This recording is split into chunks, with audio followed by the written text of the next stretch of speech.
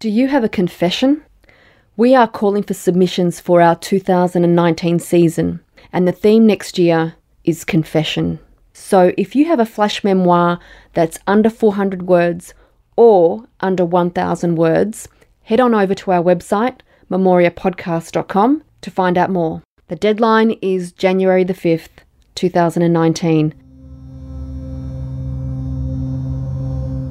Hi, I'm Nat V, and welcome to Memoria. Bite-sized flash memoir and poetry coming to you every fortnight this season. Each story explores a moment that shaped a writer's life. The following story is called Redemption, and it is written by Lynn Mitchell and read by Petra Gleeson. Here is Lynn to tell us how she came to write Redemption. I was in class and we were given a trigger. And for whatever reason, my goodbye to Dad was there, and I needed to write it because I was always frightened of when he died. I was always frightened how I would react and how I'd feel. I told my brother, don't you dare put beloved on his grave. And then I looked at him in this casket, and his hair was straight and there was no creases. And I wanted to abuse this man that treated us so badly. And all I could think of was, well, you were treated pretty badly. And life dealt us both a pretty crap blow. So I just said, foolish. You foolish old man.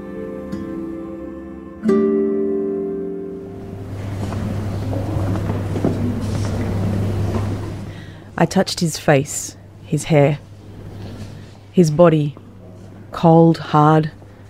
His face had no lines. It's been said that worry lines leave you instantly upon death. Will I lose my creased brow, I thought?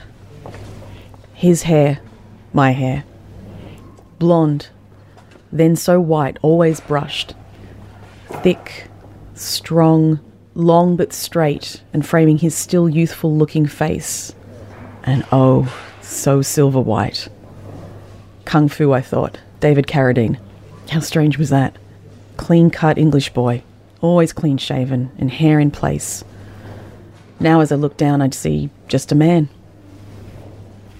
How funny to think of something so frivolous at a time of such reverence. His lips sewn into a smile of sorts, but not his smile. His smile. My smile. No, I have Mum's smile, I thought. He did have a beautiful smile, and when drunk it twisted.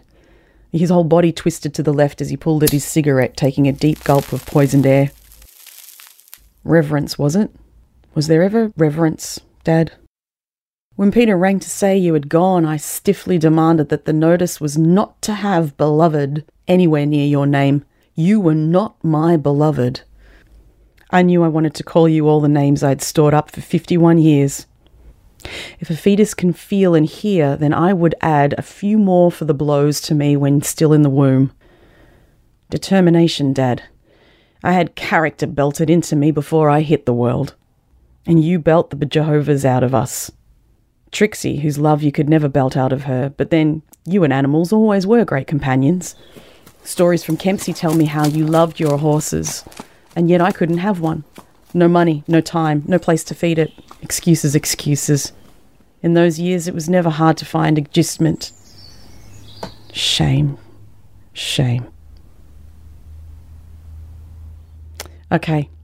One child a mistake, but you had more, and you're bound to raise them. Grow them into fearless, lawful, humanistic, caring adults. Your mistake, not mine. And yes, Mum's also. Bless her. She tried hard, Dad. She tried hard to get rid of me, but it never happened. Everything but a coat hanger, she told me. What does a 5 or 6 year old or a 7-year-old do with that, Dad? It tells us she was an accident and not wanted. That little girl, no older than my granddaughter, didn't understand. She knew, though. She knew she wasn't good enough. And here I stand beside you, wanting to find those words to throw at you, to cut you, to find blood and let it pour from you. But there's no blood, Dad. You escaped. Did you? You saw them, Peter said, at the end. They're coming for me, Pete, you said. For recompense or redemption, Dad? Were you afraid?